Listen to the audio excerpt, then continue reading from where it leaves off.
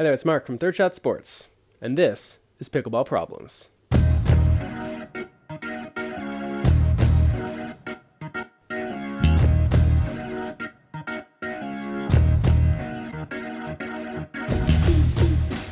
Pickleball Problems is the podcast where we talk all things pickleball, whether you want to discuss technique or tactics, equipment or etiquette. I'm your host, Mark Renneson, and I'm going to be taking some of your questions today. Let's get down to business. Hi, Mark. This is Bill from Wilmington, North Carolina. I'm wondering how to hit my drives and serves with more power. Are there specific exercises I can do to strengthen the muscles involved, or do you have any other tips? Thanks. Oh, and when are you coming to the Southeast to run a clinic? All right, you want a more powerful drive, and that's a good thing, because the whole point of a drive is to take away your opponent's time to react. And the faster you can hit that ball, all things being equal, the less time your opponents will have to react. So how do you create power? Well, one option, which you suggested, has to do with how strong you are. And you can do a whole bunch of things. I'll link to some in the bottom of the show notes here, where you can work on sort of the rotation, how quickly you can rotate your body through the ball, through that shot. And that can involve developing more core strength, even strength in your shoulder and your arm. But my experience tells me that it's probably not a muscle thing. Most of the people that I see who struggle to generate speed on their drives do so not because they're not strong enough, but because they don't use technique that allows them to generate speed easily. So what's important if you want to get speed from a technical standpoint? First, it's important that you use the strong parts of your body to do most of the work. So you want your hips and your core and your shoulder to be turning, to be engaged when you're hitting this shot. If you're just using your arm, which is a relatively weak part of your body, it's going to be hard to generate a lot of speed. So it's important that you're preparing your body sideways to the net. So imagine that your chest is facing the fence, the side fence or the wall as you're preparing. Your opponent should be able to see the back of your shoulders. And that sideways setup position, just like a baseball player getting ready to swing a bat, puts you in a position where you can turn through the shot. You can rotate through the shot. So that's going to be one part of the technique that's important to generate speed. But there's another thing that's important if you want to be able to hit hard. Tight muscles don't move very quickly. And sometimes when people try to hit hard, especially when they get excited, they develop a lot of tension in their body, in their arm, in their shoulder. And tight muscles don't move quickly. It's kind of like, you know those elastic bands that you sometimes see on broccoli? Those really thick purple elastic bands. If you ever try to shoot one of those, it doesn't go very far because it's so tight. Unlike those normal brown elastic bands, they really are flexible and loose, and those ones can really fly. You want your muscles to be like that. So you need to be quite relaxed, quite supple as you're getting ready to hit this ball, because those looser muscles will act in a more elastic fashion, and you'll be able to get more whip through the shot. There's one more technical aspect that I'll make a note of. I can't exactly identify it. I haven't seen you hit these drives. By the way, this is a good time for me to plug the video analysis that we do over at Third Shot Sports. You can check that out at thirdshotsports.com. But in lieu of seeing how you hit your drives, one thing that really differentiates players who have great drives and those who don't has to do with laying back the wrist, especially on the forehand, when hitting that drive. You may have whipped a towel at someone before, when you roll it up. And if you're doing it with a forearm, almost like you're hitting a serve, it's important that you would lay back your wrist. Because when you lay back your wrist, you put it in a position to then whip forward. And that whipping forward action is a way to generate speed. So smaller joints, like your wrist, for example, they're not really good at doing heavy lifting, but they are good at moving quickly. And so that's why laying back the wrist, especially on the forehand side, is an important way to use your body if you want to really generate speed. Hi, Mark. I had a question. In rec play, me and my partner were playing doubles, and the opponent served, and my partner had hit the return, and it was definitely going out. But the opponent stepped out of the court and caught the ball before it had bounced. But my partner said, "No point, it's second server." And my opponent claimed that he was just trying to speed up the game. And they got into a pretty big argument. So I was wondering, who was right in that argument? You described the situation really well, and this is a common occurrence in pickleball, especially recreation pickleball. We should make a distinction between the letter of the law and the spirit of the law. If we're talking about the letter of the law and the rules, then your partner is absolutely right. The opponents never let the ball land out of bounds. So we don't, in fact, know that it would have gone out of bounds. We can guess it would, we can be quite sure, but who knows, there's a sudden gust of wind or something that maybe, possibly, would have had that ball drop back in the court. But we'll never know, will we? Because the opponents caught the ball before it landed. So technically, according to the letter of the law, your partner's right. That should be the second server. Your partner and you win that rally. But there's also the spirit of the law. And in this situation, it sounds like it was pretty clear that that ball was going out of bounds. And your opponent was just catching the ball to sort of speed things up, to keep the game going. And in fact, I would argue that you and your partner could actually thank them for doing that. Because had your opponents let that ball bounce, it probably would have gone back to the fence or the wall. They'd have to go pick it up. And that takes a lot of time between points. And that's time that you could have spent playing, which is way more fun. So your partner should realize the difference between the letter of the law and the spirit of the law. Yes, the letter of the law, if this was a refereed tournament match, then there was a lot of money on the line, your partner might be able to say, hey, that's our point. But this is not. This is rec play. So you know what? Your partner should take a chill pill, realize his ball was going out, start the next point. You don't have to be that close to it. I hear that you are a big sister now. Is that true? Yeah. What kinds of things do you think that you have to teach your brother how to do? Swim and jump off the side, because I can jump off the side now. He has to learn how to run and skip. How to do cartwheels. He has to learn how to cooking food, make his bed. Hey, do you think you can teach him how to play pickleball? I can. I'm really good at teaching pickleball. Not everyone can be a naturally amazing pickleball coach. That's why we created Pickleball Coaching International, the world's best online resource for pickleball instructors and coaches. And if you use the promo code PROBLEMS at the checkout, you'll save $10. So head over to pickleballcoachinginternational.com. Pickleball Coaching International. We make good pickleball coaches even better. See you later, alligator.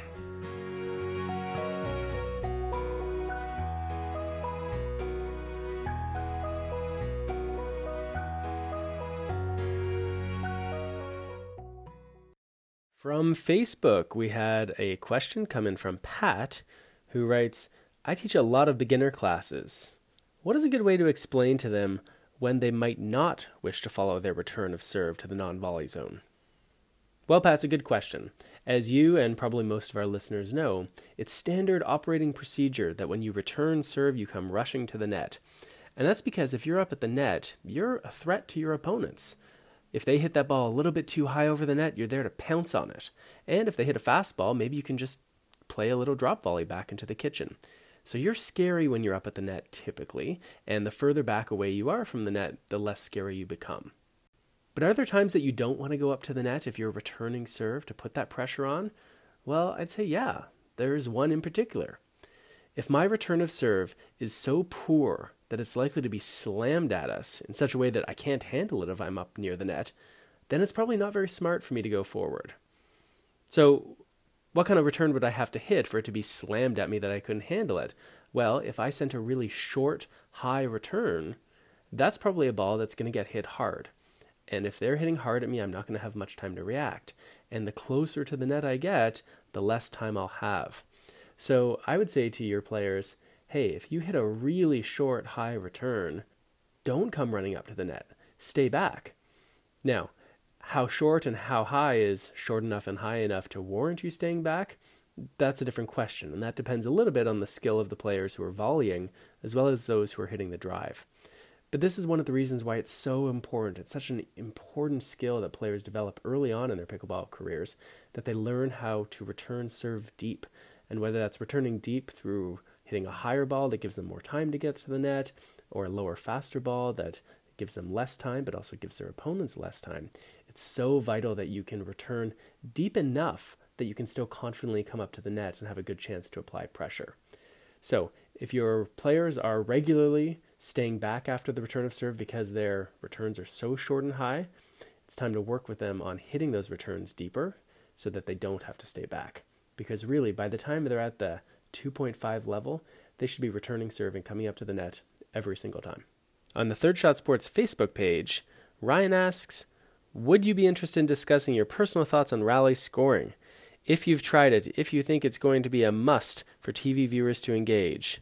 Well, Ryan, it can be a very contentious subject. And for those who don't know, rally scoring is just regular pickleball, except anyone can win a point, whether you're serving or receiving serve. Rally scoring is used most commonly in places where they have limited time or limited court space. Because as you know, with regular scoring, you could play for 20 minutes and have played 30 points, and the score could still be 0-0. And so if you're a tournament director, this drives you crazy because your matches are going on forever. If you're playing at a community center or somewhere where you have to share courts with other people and you're waiting and you're waiting and you're waiting and you're waiting.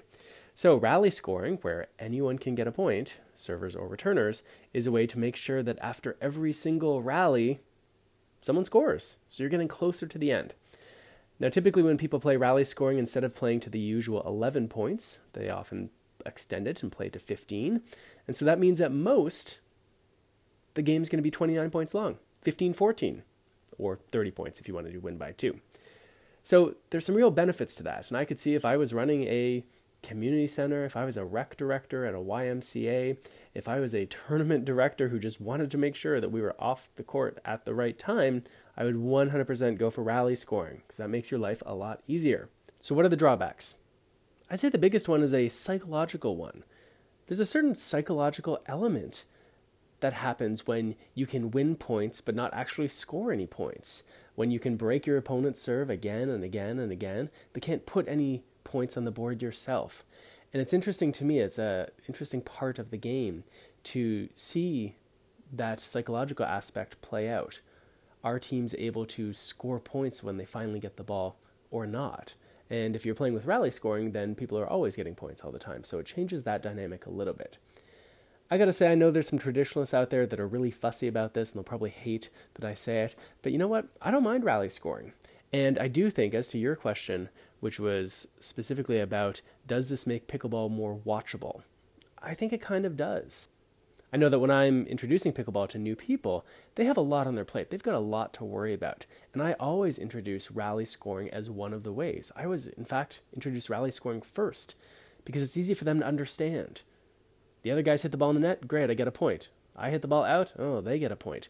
And that's easy to understand, and they have a lot that they're already thinking about. Down the road, after they now feel comfortable on the court, is when I typically will introduce the idea of traditional scoring. Hey guys, you know what? Pickleball scoring, we talked about rally scoring, and that's one of the ways you'll see it sometimes, but you'll also see what we call regular scoring. And that's just like what we did here, except you only actually earn a point when you're the serving team. And I find with new players, that's generally an easier way to understand it. They get the rally scoring quickly, and then you introduce the regular scoring. So what does that have to do with pickleball on TV? Well, as you probably know, and I know this when I was asked to do the commentary for CBS Sports at the 2018 US Open, the tournament directors took me aside and they said, look, Mark, most of our audience are going to be relatively new to pickleball. They're not going to understand all of the nuances. So just make sure when you're talking about what's going on, you're talking about it to that kind of an audience. And so I think just like the beginning players will have an easier time understanding when I'm teaching them initially using rally scoring, I think that that's also true for most of the viewers who are going to be watching pickleball on TV, at least when they get that initial exposure. They're going to understand, oh, hey, the blue team just hit the ball out. I guess the red team gets a point. Oh, hey, the red team just hit the ball into the net. I guess the blue team gets a point. And so I do think it makes it a little more watchable. Here's another example. Lately, I've been seeing a lot of darts on TV. And I don't really understand the scoring. You know, I sort of get it. You start at a certain number, 500 and something, I think, and you try to work your way down. But I have to work hard to be able to follow the scoring. And I think for a sport that's trying to emerge and get itself more into the mainstream than it already is, I think you want to have as few barriers as possible to helping new people understand what it is you're doing. So I love regular scoring. That's fine. But I'm not against rally scoring. I think in a lot of cases it makes sense. In the beginning, we gave you unlimited power and asked just one thing in return. Just one thing. Just keep it in.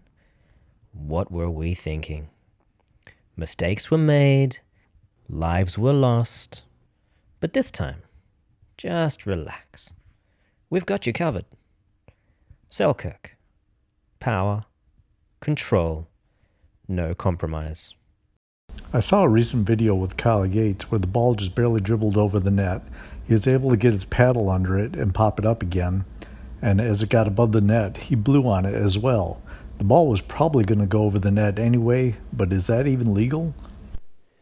Yes, I remember the situation from a little while ago. So just so that our listeners understand it, Kyle Yates receives a ball very, very tight to the net, very close to low dink. He hits the ball pretty much straight up because that's all he could do from being so close to the net. And as it was in the air, he leans forward, looks like he's almost going to kiss the ball, doesn't actually touch it with his mouth, but instead gives a little blow. And there was a lot of debate about what's going to happen. What is this interference? So as I do with most things, when I'm not sure exactly how the ruling's going to go, I get in touch with my friend, referee Don Stanley. And Don Stanley, I find, always gives really great advice and useful interpretations of different rules. Don tells me that the majority of the referees are in agreement that in a situation like that, that would not be considered interfering with the ball while it's in play, because there's no way to ascertain for certain that the blowing actually had any effect on the ball or not.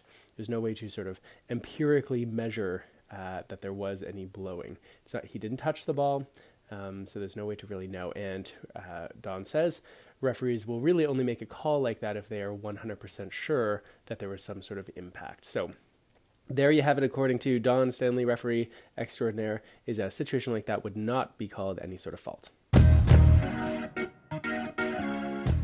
And we'll leave it there. Thanks to all of our listeners this week, and thanks as well to those of you who sent in your questions. If you'd like me to answer one of your pickleball problems, just open up your phone, create a voice memo, and email it to mark@thirdshotsports.com. Of course, you can also write to us on the Facebook page of Third Shot Sports. And be sure to check out some of our latest projects, including thepickleball.lab.com, as well as pickleballcoachinginternational.com. All right, see you next time.